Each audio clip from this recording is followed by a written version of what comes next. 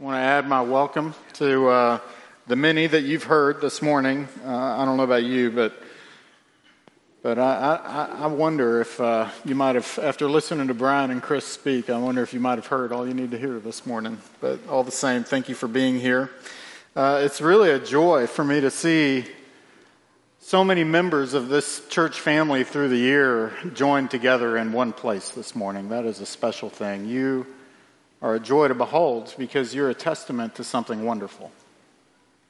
You're a testament to nothing less than God's working in this city and through His church and this little corner of the kingdom.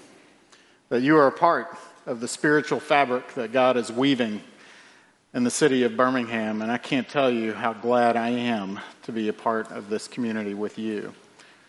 And so whether you're a former member of this church, whether you're currently active in the life of this church, whether you're even considering about being a part of this church, I want you to know just how sweet it is that you're with us here this morning. Thank you for that.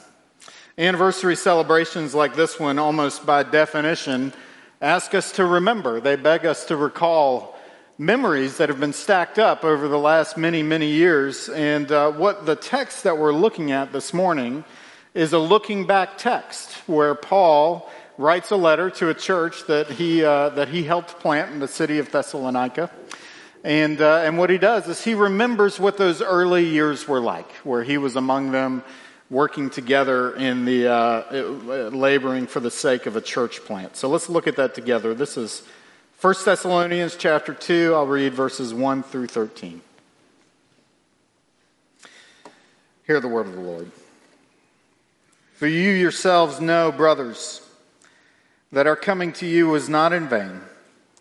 But though we had already suffered and been shamefully treated at Philippi, as you know, we had boldness in our God to declare to you the gospel of God in the midst of much conflict.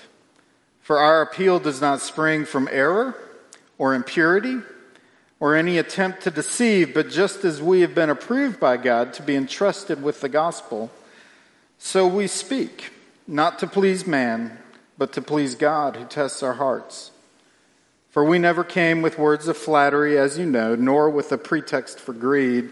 God is witness, nor did we seek glory from people, whether from you or from others, though we could have made demands as apostles of Christ. But we were gentle among you like a nursing mother taking care of her own children. So, being affectionately desirous of you, we were ready to share with you not only the gospel of God, but also our own selves, because you have become very dear to us. For you remember, brothers, our labor and toil we worked night and day, that we might not be a burden to any of you, while we proclaim to you the gospel of God. You are witnesses, and God also, how holy and righteous and blameless was our conduct toward you believers. For you know how, like a father with his children, we exhorted each one of you and encouraged you and charged you to walk in a manner worthy of God, who calls you into his own kingdom and glory. And we also thank God constantly for this, that when you received the word of God, which you heard from us and accepted it, not as the words of men, but as what it really is, the word of God, which is at work in you believers. This is the word of the Lord. Thanks be to God. Amen. Thank you. Let me pray. And Father, we come to you with grateful hearts. It is a privilege to celebrate what we're celebrating. It is a good gift from you. And so I pray over these next few moments that you would nourish us, that you would sustain us by your word, that you would help us to see the ways that you are at work now, inside and outside your church, in the hearts of these people, in their lives and their families. That you would join us now and speak to us. And would you help me as your servant to honor you with what I say and to love these people well. Pray these things in Jesus' name. Amen. All right, so since coming to be with you about a year ago now, we're hitting our anniversaries at the same time. Have you guys noticed that? So I was with you, I joined you about a year ago, and over the last year I've had a special privilege to listen to you. I called it a listening tour, where I got to sit down with many of you, and I just asked you to tell me stories. Tell me stories about what life in this church has been like over the last 20 years. And for any church that's 20 years old, a lot of stories have been stacked up, right? One right on top of each other. But yet you indulged me. You were really gracious and shared with me a lot of stories. And I heard stories of hope. Lots of stories of hope. In fact, one person who was here right at the beginning of this church described that time as a time of boundless hope, was the way that he described it. He talked about this clarified mission that many were buying into and were willing to sacrifice. I've heard it described as a kind of rare kind of energy that was behind a new and unique church plant with an enjoyable and relatable leader and relatable and enjoyable, engaging preaching and teaching. I heard that people were coming to Red Mountain who hadn't darkened the doors of the church in years, that skeptics and the de-churched and the unchurched and the doubting were all coming to church, and many of them were actually meeting Jesus, which is what we were all so excited about. But they described a time when this church was so cultivated by grace, so secure in grace, that they were happy to make a space where for those who were skeptic or for those who were doubting could come and work out their thinking and their processes alongside each other. I heard this described as a movement of the Holy Spirit, that it was nothing less than what God was doing in their midst, and it was really sweet. It was all very exciting, and hopeful stories were told. And this boundless hope yielded a boundless imagination, as I'm sure you've heard, about what God might do with this little church plant over the next several years. And I also heard stories of care. I heard stories of where you rallied toward each other during times of great difficulty, during seasons of sadness and distress and loss. There were those of you who told me stories about how grateful you were to be in this church because, and this is the way that was told to me, they became more convinced of the love of Jesus because of the love Jesus' people were extending to them during times of great need. And so stories of care where you rallied toward each other in hospitals and homes and during times of difficulty. Those are the stories I heard. And of course I heard stories of concern, where there were those who were concerned about the state of the church and the future life of the church. And I'll tell you that I don't know of a church that's existed for any amount of time that don't have stories like that. But what's impressed me over the last year, and I've said this to Shonda, I think it occurred to me when I was talking with your search committee, was just how honest Red Mountain people are about the life of the church and these stories of concern. And so we have stories of hope and stories of great care and stories of concern that come together to form a kind of ecclesial memory of who we are. And I think it's important not to understate the power that a cultivated memory has over us. Because it tells us both where we have been, who we have been, and what we value. And it informs us of our principles of who we want to be as we move forward. And what I see in this passage as I look at this is Paul looking back and naming memories that he has that serve to shape some kind of principles for what it looks like to go forward together. And this is an incredibly rich passage, I think. It's one of my very favorites. And we could spend weeks and weeks and weeks looking at it. Don't worry, we won't. But we see concepts, memories that he names that inform certain principles that we can have going forward. And I just want to talk about two of them with you here this morning. Two memories, two principles. And I think one of the things we see are memories of courage and memories of love. And when I look at this passage, when I look at the courage that it took for Paul to go to Thessalonica, I just want to call it stubborn courage. Stubborn courage is what we see here. Because what we see is that Paul moved forward despite real reasons for fear. This is courage despite fear. If you look in verse 2, what does he say? He said he came to them despite having already suffered and being shamefully treated at Philippi. And so he's naming an even earlier church plant that he was involved with in the story of the church plant at Philippi. And I got to tell you, that is a crazy story. You can read about it in Acts 16, it's just nuts. But it's probably the coolest story of a church plant ever. There's a jailbreak involved. There's an earthquake. The jailer converts and meets Jesus. A prominent woman and converts and meets Jesus. Her whole household is baptized, and a church is born that he writes a letter to years later. It's just amazing. But there was also real suffering in that story, where Paul's and his team's reputations were assaulted by the people of that town. And where he boldly proclaimed the gospel and it landed him in jail, it got them beaten. And that's what he's referencing when he says, we came to you anyway, despite being shamefully treated at Philippi. And what Paul is saying is that even though we had every reason to believe this could happen to us again, we came anyway. It's like Paul understands there's something about gospel ministry and gospel life together that includes suffering.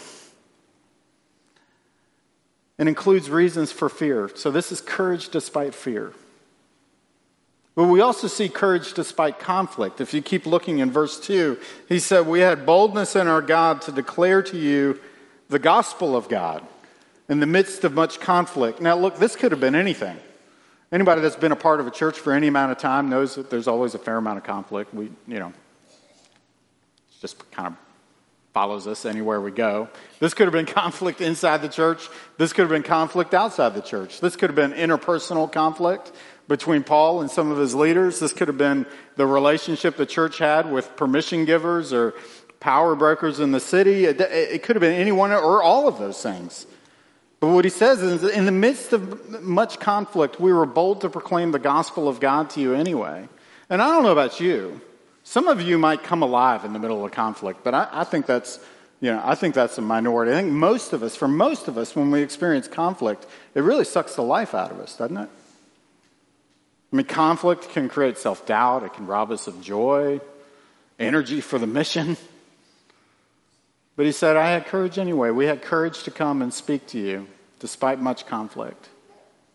So these two things come together, and I think for Paul, we see a sort of stubborn courage where he moves forward with gospel ministry anyway.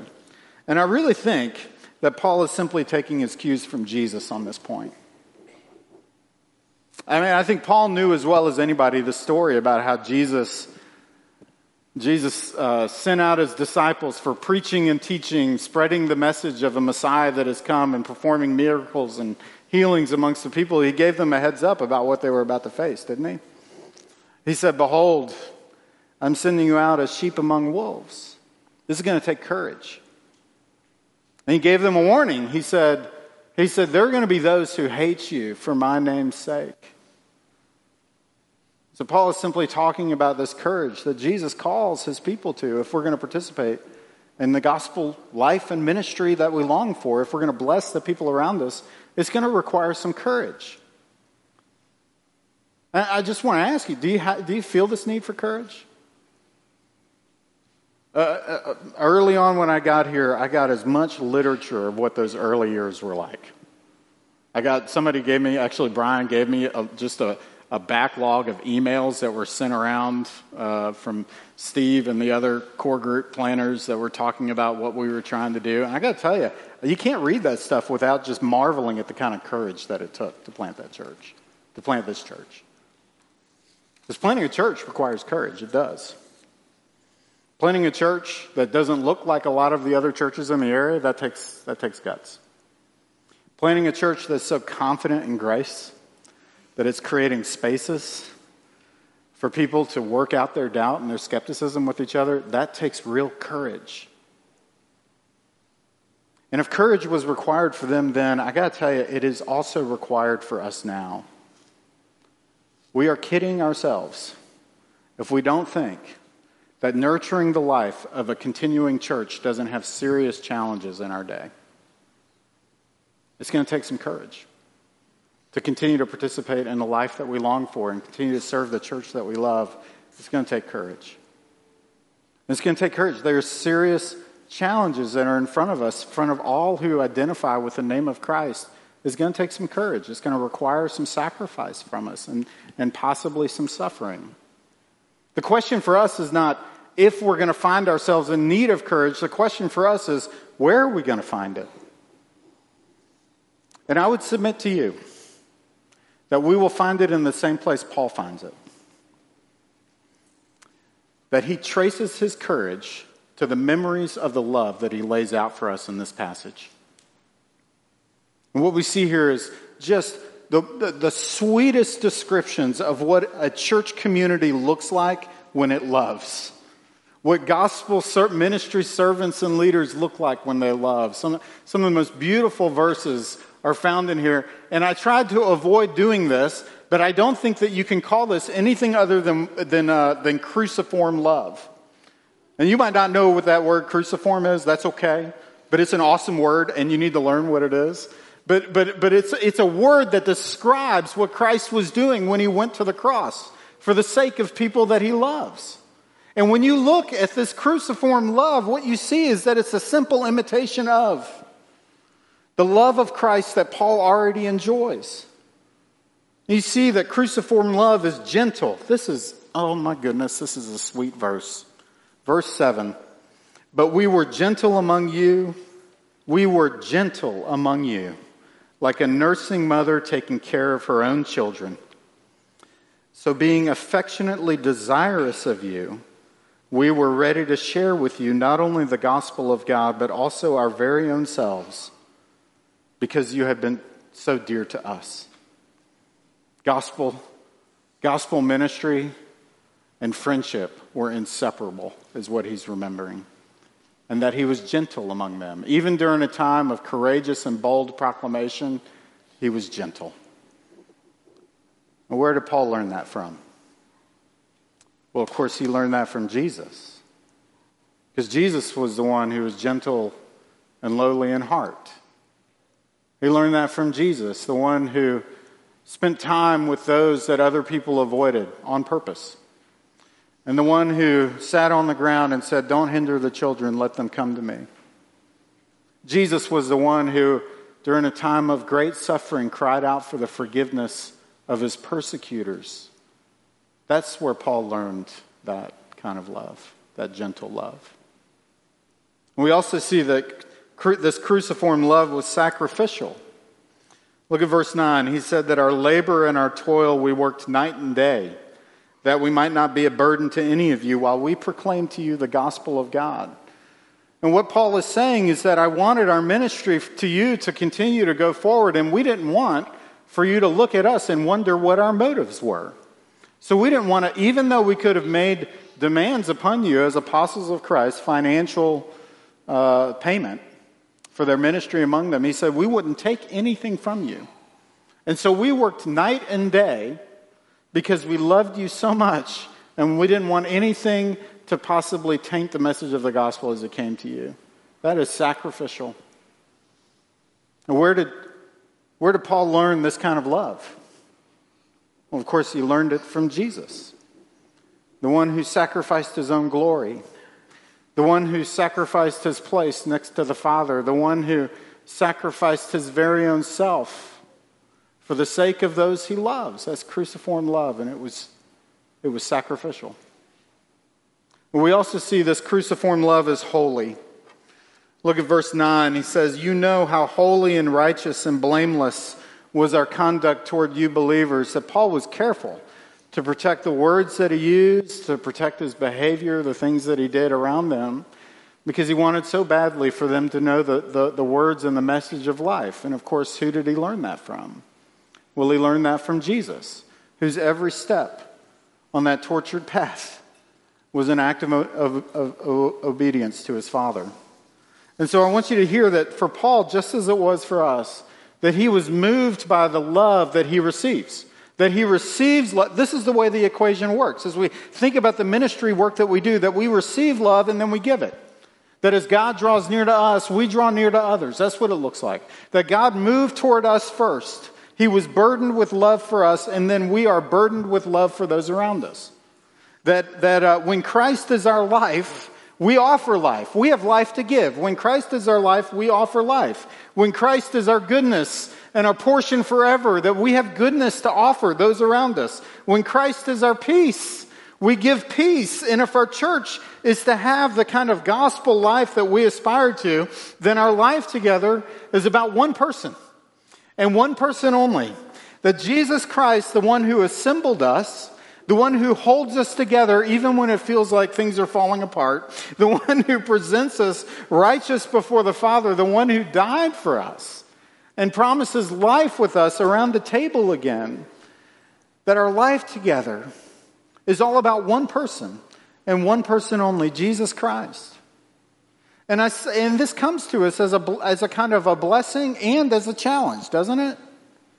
It's a challenge to us because in so many ways, man, I got to tell you, it is so easy. It is the easiest thing in the world to take church and make it about anything but Jesus. I mean, it is so incredibly easy for us to do. Sometimes we do this without even thinking about it.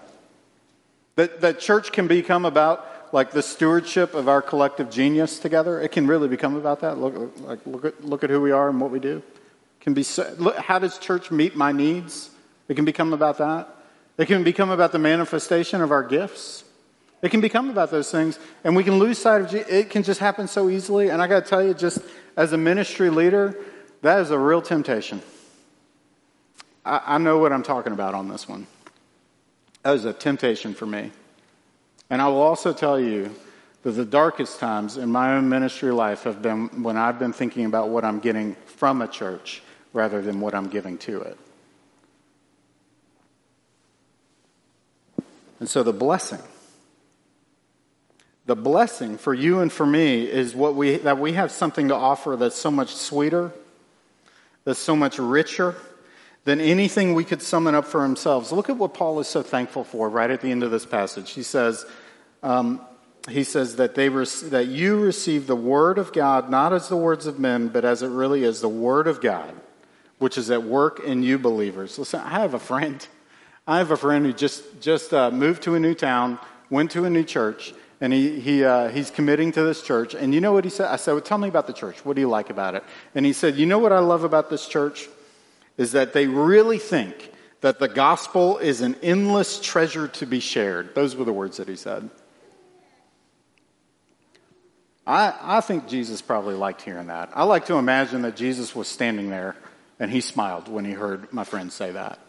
Because when Jesus talks about the kingdom of God being like a treasure in a field or a pearl of great value, he is teaching us something about the most important things in our life. And he's telling us that we don't belong anymore to a kingdom of the world. And we don't belong anymore to a kingdom of sin or death. And we don't belong anymore to a kingdom of suffering. But we belong body and soul to a faithful Savior, Jesus Christ, who at the cost of his own blood shed for us and secures us life with him. That's what he's telling us. And sin doesn't get to have the last word. Death doesn't get to have the last word. The things that we suffer from in this world do not get to have the last word. If you are Jesus's, if you belong to Jesus, then only grace gets to have that privilege. Grace, God's grace, the grace won for you by faith in Jesus Christ has the privilege of the last word over who you are. Your identity is grace that's been given to you. That Jesus Christ on the cross, what could be better than this? Jesus Christ on the cross, crucified for sinners, rising again on the third day, and redemption available for all who believe. That's what we have to offer. And it's the security of his grace that strengthens our courage. And it's the gift of his grace that gives us even the capacity to love. Because without grace, our courage will fail. It will. And without grace, our love will dry up. But the grace of Jesus Christ secured for us is what we need if we hope at all to hear these as principles for what it looks like and as we move forward together. So where does that leave us? When I was talking with you about stories of the past, I also heard from you, many of you, hopes for the future. And I got to tell you, as a new pastor, that's kind of a dangerous question to ask. But you indulged me. You were kind to me. And y'all need to know that y'all have a lot of hopes for this church. That is a wonderful thing. And I heard wonderful hopes from you. I heard one person ask me, hey, will you help me? Will you teach me how to share the gospel with our neighbor? That's courage and love, all bound up with each other. It was just wonderful. I've heard desires to serve the city. I've heard desires to reach the lost. I've heard desires to engage with the people around us in the neighborhoods that we live in. I've heard these desires, and they are all so sweet to hear. But you know what I heard most of all? I mean, I heard it in so many different ways, but I'll try and boil it down to this. I heard many of you say, will you keep talking to me about grace? Tell me about grace. This is the only place where I hear about grace. I don't hear it at my workplace. They're not going to teach me about grace. They're not going to remind me of grace. Talk about Jesus and talk about grace. I won't hear it from my neighbors. I certainly will not hear it from the sidelines of my kid's soccer field. That is not the place to learn about grace. Teach me about grace. Teach me to believe it. Teach me to trust it. I think we've got a lot of fun conversations in our future, in our near future, in our far future. I think we've got a lot of life ahead of us, a lot of opportunities to serve right in the place that God has us planted. But I'd like to believe that all of those conversations find their roots in the grace of Jesus Christ that's been won for us, that's secured for us, that never runs out, and that we enjoy, that's promised to you. Amen. Let me pray.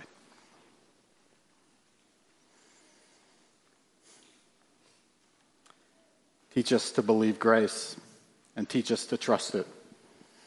Teach us to be givers of grace.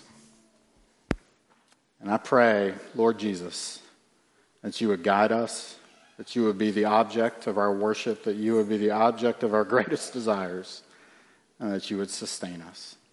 Thank you for these good gifts that we are enjoying today. I pray for your nourishing hand as we move toward your table. I pray these things in Jesus' name. Amen.